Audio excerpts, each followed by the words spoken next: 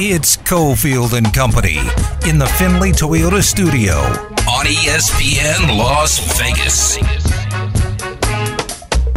Arash Markazi with the LA, Vegas, and Hawaii report coming up in about 20 minutes. Barry Odom Radio Show in an hour. Happy hour's going on right now at the location, Parkway Tavern, 215 and Flamingo. 50% off pizza, and apps, $2 off many of the drinks, beers, cocktails, and wine. And then $2 Miller Lights. That's at 6 o'clock. Happy hour goes until 6, and then after 6, you still have a beer deal with the Miller Lights. For the Barry Odom Radio Show with Caleb Herring, myself, and the coach. And during the show, we'll talk to we have conversation with Tiger Shanks, right tackle, and also one of the speed demons, special teams, ace, and wide receiver, Jacob De Jesus. Again, 6 o'clock live here on ESPN Las Vegas and live in person at Parkway Tavern, 215 and Flamingo. I had a chance over at Mountain West Conference Women's Basketball Media Day to sit down with Lindy Rocque. Very high aspirations now. They made the tournament 2 years in a row.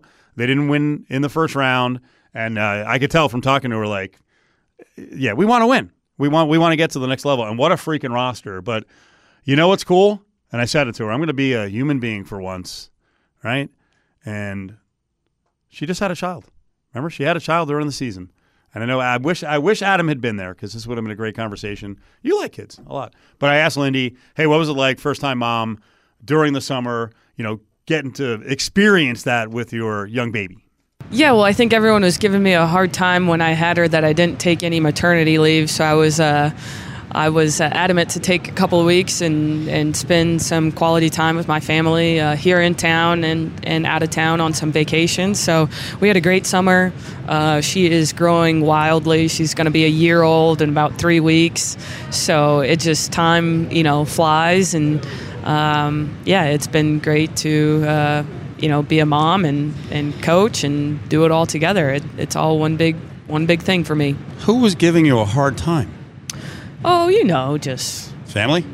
No. Actually, my family was like, no. It's, everyone else... I kind of understand the background of being a coach. I mean, you can imagine a lot of people have an opinion about how I do my job and all of that. So, motherhood's no different, but... Oh, that is funny. I never even thought of that you'd be getting your chops busted by randos, potentially. Like, got a job. Yeah. And you, I guess everyone can pick how they want to balance things. Yeah. Well, moms understand it. You got to do what works for you. And how I went through the season and, started motherhood was what worked for me. And our baby is happy and healthy and growing like a weed. So I think we're doing all right. The voice of Lindy Rocque, the women's coach at UNLV. I think you'll be asked this question a million times. So maybe this is the first, or maybe it's the 500,000 of a million times. Does it bring a different perspective to being a coach, having a child? Sure. Yeah. Okay. I mean, it does. I think I'd like to have some of the same perspective of how I treat our players as young women and someone's daughter, sister, all of that already. But I think to have my own, it does help bring great perspective, if anything, for me, when I'm at home. When I'm at home, I'm a mom first and then a coach. And sometimes before I was a mom, I would be a coach at home, and my husband would kind of give me the eye to turn it off. And then, so now it's a lot easier, but I'm grateful to be both. So where's your motivation now? You've achieved a whole lot, especially these last 2 years with 2 straight NCAA tournaments. I mean, essentially, you're the queen of the city, and the women's basketball team on the highest level in the WNBA. Becky Hammon is well regarded as well. But, I mean, if you did this for however long you're here, I think people would be happy. But is that enough for you? Making an NCAA and not winning a game, like just making it, is that enough for you? Or now is the time, let's go, we got to advance?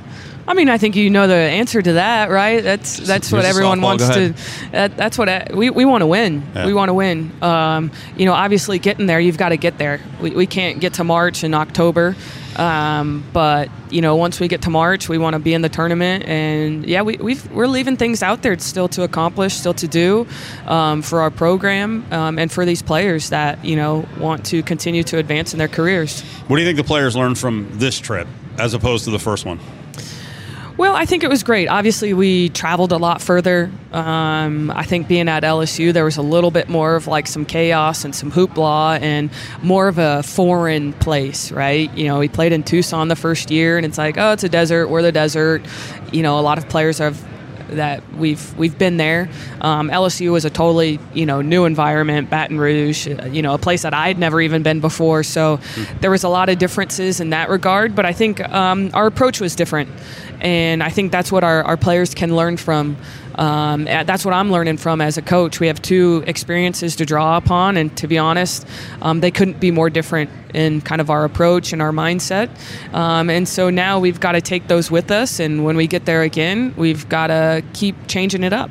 Yeah, I think it's beneficial to go into kind of that mountaintop situation, a big-time atmosphere, maybe just to get the mindset that, hey, we belong.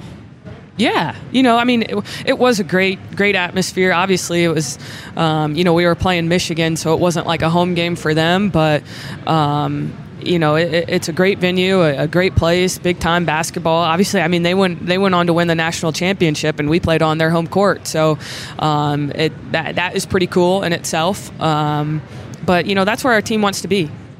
So Essence Booker is gone. She was a leader. Desiree Young is back. She's a leader. Yeah.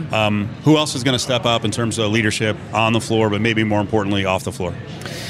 Yeah, well, I think everyone knows Kiera Jackson, 6th Woman of the Year last year, and she's kind of played alongside Essence the last 2 years, really just being mentored by her, observing, and she's ready to kind of fill that role, the point guard role. I think that's maybe, obviously the biggest kind of leadership piece, but Kiera's ready, Yeah. And I think, from Essence standpoint, one of her biggest things was to get Kiera ready because of course, she wanted to have her own great career, but more than anything, she wants our program to have sustainability, and she invested in Kiera in that way. And Kiera was a sponge, and so now she's filling that, point guard role, kind of being the floor general, and that just kind of takes some time, but she's ready, she's willing, she has all of the skills. She's a different player, so it's going to look and feel different, but she's going to be a leader for us.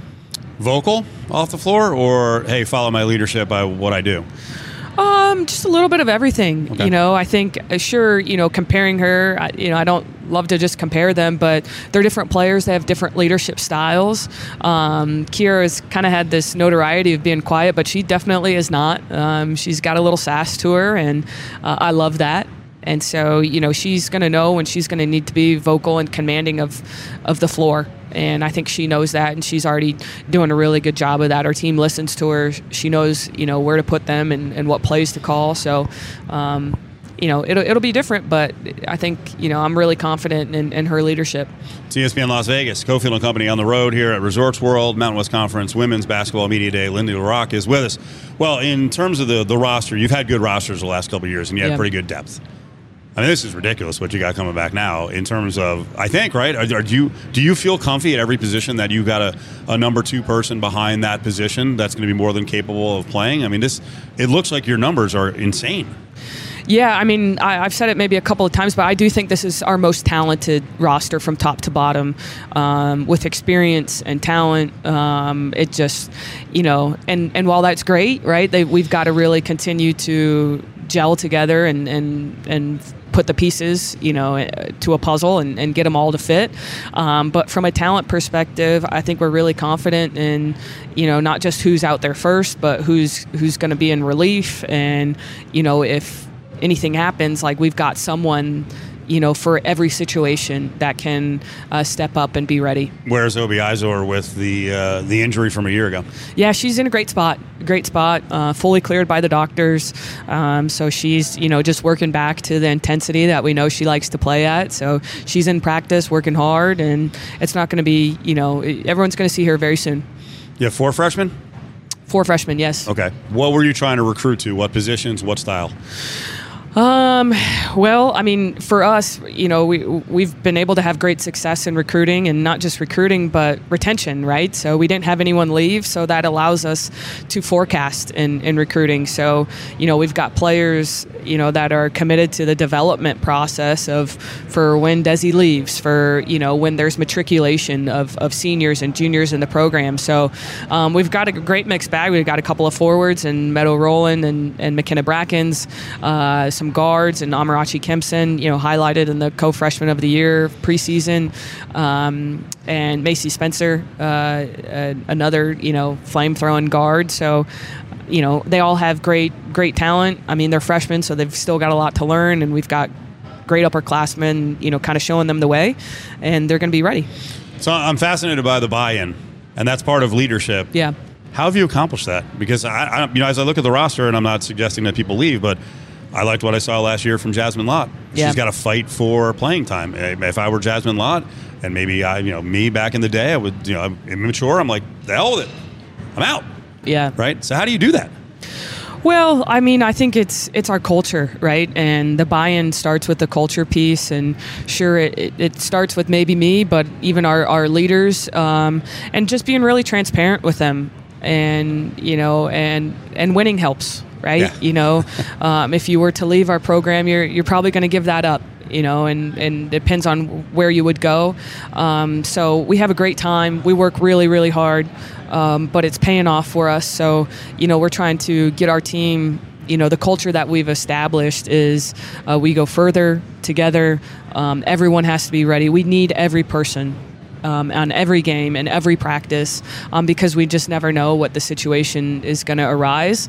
And they've bought into that. And, I think that's hard for, like you said, young people these days, or just society with some of the immediate gratification. But, we do a really diligent job in recruiting of trying to find players and families that are committed to development and process and learning. I appreciate all the time. I have a couple more for you. Sure. Deep dive here with Lindy Rocque, and we're out at Mountain West Conference Media Day. Has it changed that much in 20 years? Like, you're not that old. Yeah. And, we can sit here and, shake the fist of the sun. Yeah. Kids these days. It's changed that much from when you played? I'm not sure. I mean, I think, Or are there just more opportunities now? So naturally, if you have more options and you're Sure. buried on a team, then someone can pitch you on more playing time. Right. Well, obviously the rules have changed a lot in 20 years. Yep. And I think there's that effect. But for me, what I draw upon is my own experience. And I think that's maybe what I tried to share with our team. I played on a great team. I played every role that there was on our team. I was a bench warmer. I was, a six woman coming off the bench. I was a starter, and we won a lot. And I didn't love my coach every single day, but I loved winning and I loved my teammates. And so I try to give them that transparency and kind of instill that culture that I experienced that worked for us. I like that theory. Winning is fun. And not to be old guy, preaching at people, but you don't get to win all the time moving forward after athletics. Yeah, so exactly. If you get a chance to win for 4, 5, 6 years, take advantage of it. All right, so next step is make the tournament, advance. Sure. Win some games, like make a real run. Is part of that getting the team sharpened by playing a better schedule, but also ensuring that, hey, if you lose a couple of games, I mean, you guys were on the razor's edge last year where the RPI was better than a couple of years ago, but you lose some games, you don't know what the NCAA is going to do. So I want you to talk about the non-con because you really worked on this. Yeah, I mean, when I kind of took the job, and part of head coaching is just scheduling. I mean, it's like one of the toughest things, but also one of the most important things to kind of how you're going to build the program, sustain success, all of that. So our plan was to have a tougher conference schedule every single year, and or to try to, however contracts go and all of that. And this year is a great test for us. We've got Power 5 teams on the road, at home, Group of 5. We're traveling cross country. Our team is going to be battle tested, and obviously we want to win all those games. But like you said, if we don't, I think they help us. They help us not just with RPI and maybe logistics, from committees and different people that are making decisions, but in our conference play. We want to be really tested. So we've got, again, a really talented team. I think that there's no game on our schedule that we can't win, frankly. And we're going to go out there and do our best and try to win every single game. How did you get Arizona here? It's a home and home. We follow and go back there the following year. I can appreciate them wanting to, to do that. So it's hard for them to get games. It can be hard for us to get games. So we're like, hey, come here, we'll go there, and kind of mutual respect. What's it like when you go to Power 5 coaches and try to get a home and home around the country? Or are you pitched like, yeah, we'll do a 3-1? Yeah. Or well, how about this? A 2 and luckily, a lot of back. these we kind of got contracts secured and written before we had our season last year, so that helps to try to jump the gun a little bit and get some things on paper. But I think women's basketball, it's changing to where we can't be threatened by anyone. And again, I'm kind of the mindset that all boats rise together. And so, we want to play great competition. And I think for the most part around the country, they want to too and challenge their team. How is NIL affecting you right now? Has it gotten to that point in women's basketball? Or will there be a day where Desiree Young, is called up by, LSU, right? And they're like, hey, here's $100,000. Come on, we got all these deals. Let's go. Yeah, I mean, obviously, we have a collective of our own, like our men with Blueprint Sports, which we're very grateful for. Kind of me as a coach, I'm kind of hands off with it. But our team is grateful for that support from our alumni and donors and everyone that kind of contributes in that way. And we know NIL is a piece of the pie now, and the higher you go, the more bigger of a piece I think it is. It's very relevant in our recruiting, and we're having to continue to battle that. And we want to be a player, and I think we're in a good spot, and we'll just kind of see where that goes. I can imagine just that can even change, tomorrow, next month, next year. So, we don't put all of our marbles in that basket, but we're excited for kind of where we're at. UNLVtickets.com. The date of the Arizona game is December 2nd, Saturday. And that's in the big building. Thomas and Mack. Yeah, let's get, why can't 8, 9, 10,000 fans there. Why not, right? Yeah. The Aces draw, and that was kind of cool when the Aces moved over to T-Mobile and got 15,000, 16,000. Yeah. Very cool. Neat stuff. One last thing with the finals going on with the WNBA, the Aces have been good to you guys, right? The Raiders obviously just came over last week to UNLV football and dropped a large check and made a donation. Yeah. Having the Aces here, one is really cool and they've been supportive, but I feel like, you tell me, have they actually gone like the next level? Because I see players out there. It seems like they're really cooperative and they really want to get embedded in the community. Well, I think it starts with Mark, right? And his involvement in the community. I think he's been really great. I mean, his contribution to the football program and our athletic department is substantial, and he doesn't have to do that, other than being in Las Vegas. He's got really no ties to UNLV, but he's invested in the community, and I think that's with the Raiders, and it's also with the Aces. We have great communication with them. I think they're willing to work with us from tickets and from marketing and different things. So we appreciate kind of their partnership. We want to help them throw another parade here in a couple weeks. That would be great. But yeah, we want the Aces to win. We want them to win. They're drawing great fans, and we want all of their fans to come to our games. We need Tom Brady out there. Come on, MD, bring Tom Brady. Or we can go next level, even though it's a Chief. Taylor Swift and Kelsey showing up would be nice. I don't know how that happens, but yeah, that's kind of crazy. Huh? That's above my. Brady's possible. Yeah, Brady is possible. Yeah, let's dare to dream. I don't think I can help the cause, but you can work some connections.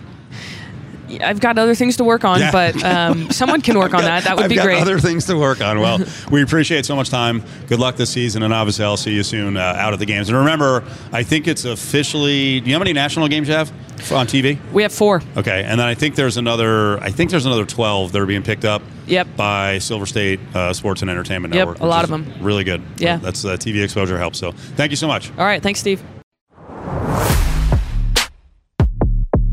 Now, back to Cofield and Company in the Findlay Toyota studio on ESPN Las Vegas. It is Cofield and Company. Adam Hill here with you with Damon. Don't forget the Coach's Show is coming up top of the hour. Parkway Tavern over on Flamingo. Coach Barry Odom, along with Steve Cofield, Caleb Herring, and the crew. Get on down there, check it out. Should be a great night and always a great time at Parkway Tavern. Always a great time over at Michelob Ultra Arena when the Aces are playing as well, except when everybody over there has to be stuck with our next guest, Arash Markazi, in the building. He joins us from over there. How you doing, sir? I'm good. Listen, there's a lot of celebrities here. I'm surprised that you're not here. The great Adam Hill. Some of us have to work, and of course, Arash from the Sporting Tribune. Check out all the coverage that they are doing over there of a big week. Arash, you detailed your week the other day up on Twitter. How many of the 5 days of events have you gotten to? Amazingly, the one event that I could not get to because of logistics was Monday Night Football, the Raiders and the Packers. But I hit them all. Really, with Monday Night Football, I was going to the Lakers preseason game for one reason and one reason alone, and to talk to the next. And I'm happy to pass my torch to this man, LeBron James, when he comes into town. He is the next Mr. Las Vegas. So I had to get a state of the future of the NBA franchise in Las Vegas. I'll allow that. Let's get into that first of all, because I do want to talk obviously about the Aces and what's going on over there. Game coming up in 42 minutes till tip time, according to the broadcast screen over at ESPN. Want to talk about that, but you obviously did ask LeBron the question the other day about owning a team here. It sounds like Shaq also wants to own the team here. Let's start, first of all, separate them. They both want this team? Is that what we're dealing with right now? I think so. And generally speaking, when teams are available, multiple people will be involved. So you're not just going to have one group, right? You're going to have the LeBron group, you're going to have the Shaq group, you're going to have some other groups. What Shaq has, as you know, he has roots in Las Vegas, or I mean, he's lived here for 20 plus years. And so you go to his event that he had on Saturday at the MGM Grand, you know, these corporate sponsors, all these hotels and casinos. I mean, he's more perhaps prepared to kind of like, you know, make the move to become, because here's the thing, the franchise in Vegas, people will be amazed by the number that this franchise go for. I mean, I think it'll be $4 billion. And so it won't just be Shaq 100% or LeBron 100%. It'll be a group. Well, my thought when I first heard it was, this is perfect. Why don't they own it together? Like, can they not team up and do this? You know, I don't know about LeBron. I do know Shaq does not want to partner with another figure. I think Shaq would like to partner with a group of investors and be the main guy. So he doesn't want to be, you know, the Shaq, LeBron, Clutch Sports group. I think he wants his own group. Well, I mean, would he rather not have a team? I mean, like he would lose this battle, right? I don't think if it's a battle between them that he's getting the team. And I think if it's presented to him in that way, he may change his mind. Or, by the way, you know, he sold his minority stake in the Sacramento Kings. He could decide, like, if it's not under my terms, like if I'm not the guy holding courtside pregame, like Jay-Z with the Nets, and like Adam, you know this. I mean, Jay-Z owned less than 1% of the Nets, but like when he did, like he was like the man. And I don't know if LeBron wants to. Sorry, I don't know if Shaq wants to share that with LeBron. It seemed like when I talked to him, he knew he had a partner with people. I don't think he wants to be a part of the LeBron group. Well, can't Shaq just win this battle because he's got time on his side? LeBron wants to play with at least one of his sons. That NBA team is going to be in Vegas any year now. Could LeBron lose the race because he's still playing? Yeah, you know, I think there's a variety of factors that actually put Shaq in a really good position that no one's really talking about, because obviously, like, LeBron's LeBron. But, you know, Shaq is very close with Tim Leiweke and the Oakview group that's trying to do the $10 billion hotel arena. Tim Leiweke previously ran Staples Center, part owner of the Lakers, Kings. So they are close. And so Shaq has talked to him. So, you know, that's where it's a game changer. If Shaq is now part of the Tim Leiweke group, that changes everything. Arash Markazi, Sporting Tribune, joining us here on Cofield and Company from over at the MUA, Mick Ultra Arena. Did you walk across the Haas to get there? No, there was nothing happening at Allegiant, so I was at the Pac-12 media day. That's your spot, though. You should just walk across it just to do it. No. The beauty of the Haas is when the community, the people of Las Vegas, and the beautiful tapestry of the tourists cross across the Hacienda Sure. Bridge.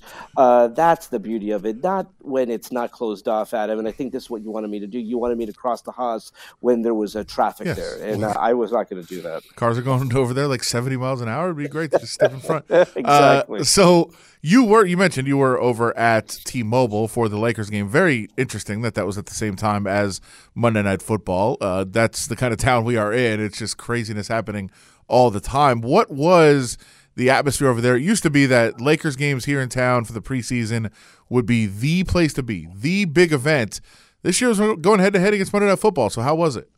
It was not the same. And listen, I don't know if they could have changed the timing of it because it's the preseason and all that good stuff. But yeah, I mean, it was the first time I had seen the 360-degree tarping of the top half of T-Mobile Arena. So it wasn't just a portion. It was really the entire top half. So not a big turnout for the fans there because you're not getting a lot of like the local fans, obviously, because they want to watch the Monday Night Football game, and not a lot of local media. So, listen, this was not an ideal situation, but I think the Lakers are going to face this moving forward. They are going into a sports mecca here, where if it's not the Golden Knights, it's the Raiders or some other team. I mean, there's always something happening here.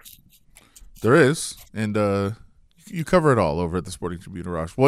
Well, we have some more questions for you, but what is up there now that people need to check out? Well, listen, Steve Karp is here, and if Steve Karp is writing, you got him. I know you're reading. So he'll have a column tonight off of Game 2 of the WNBA Finals. He was at the banner night, amazing night there at T-Mobile Arena. Just a quintessential Vegas night where the banner comes out of the slot machine.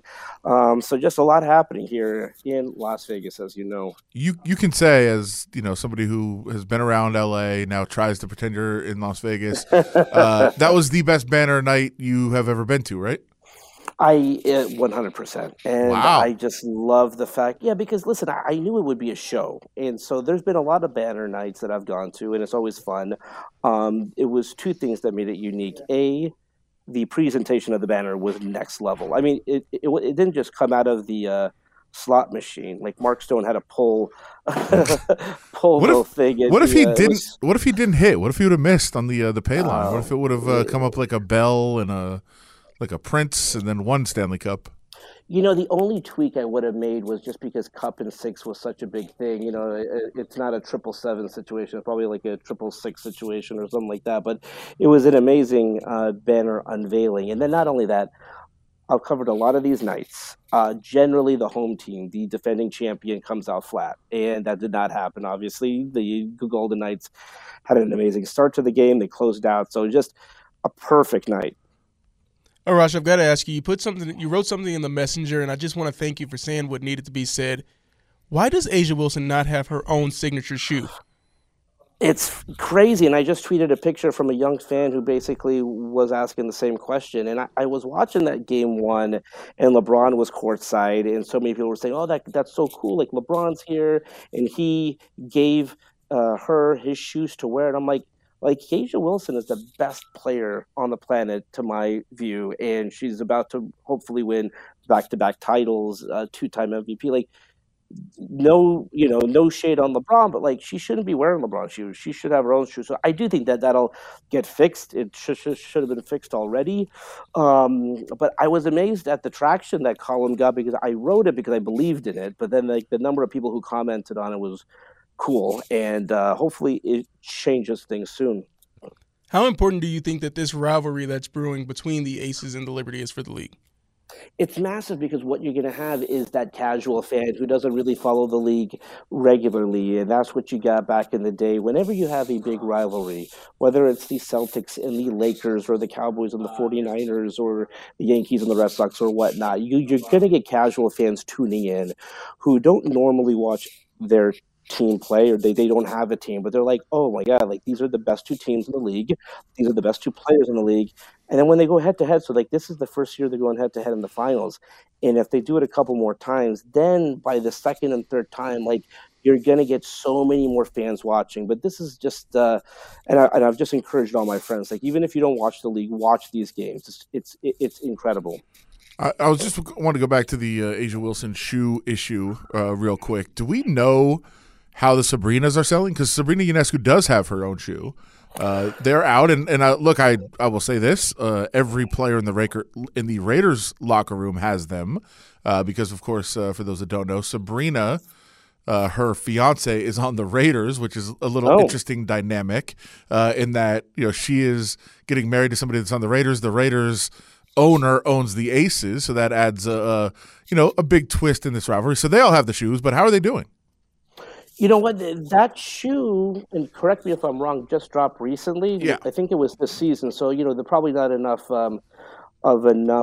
sample size or whatever. But, the issue there, and no knock on Sabrina, is that, in this postseason, she's been the fourth leading scorer on her team. And so I'm not saying that she doesn't deserve a shoe, but let's just say there's a player in Las Vegas who deserves a shoe before she should have a shoe.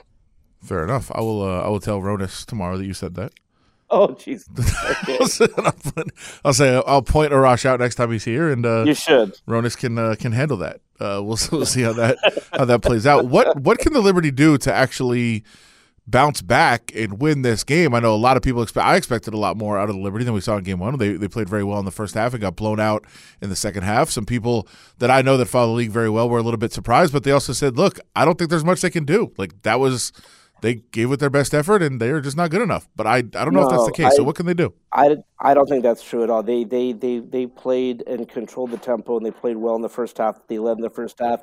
Las Vegas did what they've really done a lot this season is, they've kind of steamrolled the team in the second half. But when you look at the 5-game series that they had during the course of the regular season, that tells you New York's going to come back and they're going to deliver a very powerful punch. And if Las Vegas is not prepared, you better watch out. The series will go back 1-1. So this won't be a blowout tonight. I'm not saying that New York's going to win, but this will be a very good game tonight. And again, would not be shocked if New York came in and won because, just look at what they've done this season. No other teams come into Las Vegas and won the way that they have. And by the way, there was something at stake. The Commissioner's Cup was at stake when they came in and won. So, I do expect tonight to be a very good game, a very close game. Wouldn't be shocked if New York won, but I got Las Vegas by 2. That's the right move to have there. Yeah, that's correct. Arash, I've got to ask you, I mean, you want to go over to the LA beat, that you're so familiar with. Should USC fans be worried about that defense? Oh, 100%. It's not. They have been. I mean, I was in Vegas for the Pac-12 championship game against Utah, where that defense gave up over 500 yards and 40 points. Same against Tulane, my goodness, in the Cotton Bowl. And now, like everyone said, the defensive coordinator, Grin, should get fired.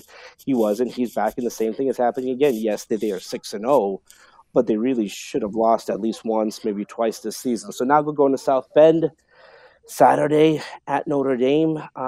This is when their season begins. They go to South Bend, they play Utah, they play Washington, they go to Eugene to play the Ducks. We'll see what they are made of. I think generally speaking this season that they're going to score just enough points to win. But I mean, it's not fun. When you're scoring 45 points, I mean, and your defense is giving up 43, it's tough.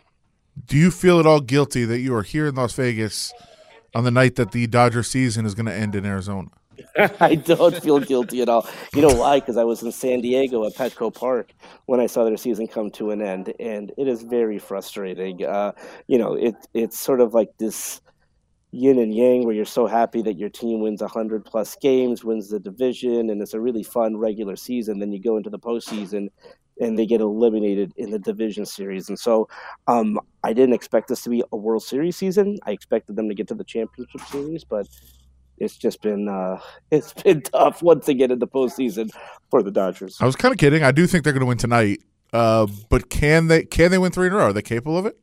No, the pitching staff was always a problem. So if you had said what needs to happen for the Dodgers to have success in the postseason, I said 2 things are going to have to happen. They're going to have to pitch extremely well, and the bats are going to have to do what they didn't do last postseason. Well, it's been worse. They're not hitting and they're not pitching well, and so it's it's a terrible combination. So listen, I do agree with you. I do think that they find a way to maybe win tonight. But my goodness, Lance Lynn being on the mound with the season on the line, I did not think that would happen this season. But we're bouncing around to all the L.A. sports and Vegas sports as well with Arash Markazi. Didn't ask about the Kings yet. They do open tonight. I believe they're at home. Is it crypto still? Are we still going crypto, or is it moved to something else? It's for the time being. It's crypto.com arena. Who's going to buy that right? That's a great question. Thankfully, they've spent a ton of the money that they got from crypto in terms of refurbishing the locker rooms and all that. But what are people excited about the Kings season opening, and what are the expectations for this team? Yeah, I mean, the problem is the Kings have a very strong and loyal fan base that will sell out Crypto.com Arena. What they don't have is that sort of casual fan base that you have in Las Vegas, where it just transcends the hockey fan, where like the good guys around the town are talking about this team. So, it becomes a hockey town during the postseason. Quite frankly, it doesn't really become that until they get past the first round. But I do think that they have a very good team here, and would not be shocked if they won the Pacific Division. I know that's a hot take to say that. Whoa. Yeah, yes. Whoa. Oh, yes. Whoa, Arash. What are we doing? I was going to try to get you on a fun one. Have you been to Zippy's yet? I need to go. I know it finally opened yesterday, but I have not gone yet. I have been to one in Hawaii, though. It's very good. Yeah, that's we'll get you out of here on that. You obviously cover L.A., Vegas. We talked all about that. What is going on in the Hawaii sports scene right now besides Zippy's opening here? It's unfortunate that the football team is not as good as people thought they were. I mean, obviously they did not win the Ninth Island Showdown Pineapple. That was obviously very coveted. Wait, that sounded sarcastic. I mean, it's a ridiculous trophy. But what are you talking about? Are we really talking about the most coveted trophy in sports, Arash? It's amazing. It is a really great trophy. It's a combination of a pineapple and the Welcome to Las Vegas sign. That's cool. But by the way, I think everyone in Hawaii was happy to see the Clippers. The Clippers had a nice little preseason game where 100% of the proceeds went to the Hawaii Fund and all that. But no, listen, the pineapple is. I mean, come on, we're not going to pretend like the pineapple is a great trophy. That's just ridiculous. All right, that's it. We're done. Read the Sporting Tribune. Check it out. You mentioned Carp has a bunch of stuff. I assume there's other cool stuff up there. I mean, if you want to say you can, but you just slandered the pineapple trophy? What are you doing? Listen, I love the Ninth Island Showdown. I just think that there's better trophies out there than a giant pineapple. So it should be, from now on, the Sporting Tribune Ninth Island Showdown, and you're going to design a new trophy. The trophy will be a big plate of Loco Moco. Okay. Enjoy the game. We'll talk to you soon. See you around town, sir. All right, see ya. Take care. Bye. I was on. Everything was going good, and then he goes, Kings are winning the Pacific, and the trophy stinks. It's one of the best trophies. Give me a trophy that's better. I mean, where you just have a rivalry of games. The Cannon and the Pineapple. UNLV's playing for some of the best trophies. The little brown jug is pretty cool. That's what Michigan, Minnesota play for. It's just a big brown jug. Paul Bunyan axe. I was gonna say that's a fictional character. There's some cool trophies out there. I mean, the pineapple trophy is great, though. I was not comfortable with that. I apologize to the listeners, actually. I'm sorry that you had to hear the last 3 minutes of that. I think we kept Arash on too long. He started spiraling into some ridiculous opinions at the end. But check out his stuff in the Sporting Tribune. We'll come back, close things out. Cofield and Company. Cofield and Company presents. Hey, hold on. Bag up. Grab Bag. Don't touch it. Don't even look at it. Only on ESPN Las Vegas. Stick your hand in there, Dave. It is. We are counting down here. Cofield and Company, Adam Hill and Damon. Barry Odom Radio Show coming up 6 o'clock right after us. You can get down to Parkway Tavern on Flamingo, just about a mile from where we are right now. Coach Odom, Steve Cofield, Caleb Herring, the whole crew, getting you ready for UNLV football coming up this weekend. A rivalry game against some team pretty far north of here that, they're a team. They try. That's the perfect. They try. They wish they were us. They're not. They get mad about it every day. One day a year, they get to try to win a football game as if that's the most important thing, not quality of life, which we have in spades over them. It's rough. It's rough. But happy hour is still going on. If you're there in the area, get there now. It's 3 to 6. Great happy hour. You can go there and do that every other day as well, not just tonight. But $2 Miller Lite drafts during the show. Happy Hour Parkway is 3 to 6. They have 50% off apps and pizza, $2 off beer, wine, and cocktails. So get on over for the Coaches Show. Should we count that as a new thing, or should we just keep going? Like jump back in the bag, or we just keep going here? Stick your hand in there, Dave. Made the decision. Good enough. There's still a lot more to learn about what just happened with the UFC today.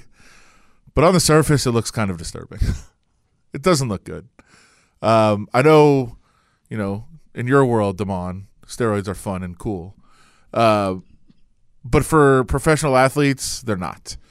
Especially when you're punching people and trying to hurt people for people to not be following the rules in that regard makes it even more dangerous. And apparently there has been a not pleasant breakup between the UFC and Usada, which has managed their drug testing program for a long, long time. Usada put out a statement today basically expressing anger at the UFC for this happening. Some UFC people have fired back and said, look, they're mad because they get a lot of money from the UFC that they're not going to get anymore, and they're just kind of whining about it. I don't see it that way. And the UFC side would be they're still going to manage a drug testing program. They're just not going to be paying the middleman in USADA to manage it. If you don't have a middleman to manage it, you're running your own drug testing program, and you can do whatever you want, and that's not good. And it seems to be at the crux of this issue is Conor McGregor, because Conor McGregor has been resistant to get back in the drug testing program. He has to do it for 6 months before he can fight under the rules. It sounds like part of this breakup, not all of it, because I think there was some other circumstances as well that they were trying to work through, but part of this was that the UFC essentially just wanted to stick Conor McGregor in the drug testing program for a couple weeks, call it a day, and put him in the cage. And USADA was not going to allow that. So theoretically, Conor McGregor has re-entered as of this morning. He's back in, I guess it was yesterday morning, back in the program. 6 months from now, he's eligible to fight. My guess, with USADA out of the way, he'll be fighting sooner than that, which is very, very disturbing and should be for everyone. I want to say January. Yeah, well, that's January 1st. So when they're going away. As soon as the biggest pay-per-view. What's the first Saturday of January? Like January 4th? Yeah. All right, let's go. Conor McGregor back in the cage. This should be troubling for everyone. It really should. And there's people that are like, who cares? UFC, it's barbaric, I guess. But look, they're going to try to sell this as it's still going to be a drug testing program. We're still going to be clean. I don't trust that. Here's something also from USADA's statement. Fighters' long-term health and safety, in addition to a fair and level playing field, are more important to USADA than short-term profits at the expense of clean athletes. I say everybody get on the juice. That's the only way to protect yourself at this point. To protect yourself, I guess to protect yourself, yes, but you're, to me, going to create more dangerous situations that shouldn't be happening. And by the way, more dangerous not just because you're stronger and hitting people harder, like that's the obvious one on the surface, but more dangerous situations in like people are going to be taking things that they shouldn't and ruining their bodies in ways that they shouldn't. That's it. It's to protect those fighters too, not just their opponents. Yes, everybody's not going to have the best guy in the business when it comes to getting their performance-enhancing drugs. It's not good. Some people are going to be going over to Super Beast, and I'm not. Some people are going to be just asking you for things like we saw already in the studio. And I'd send them the Super Beast. There you go.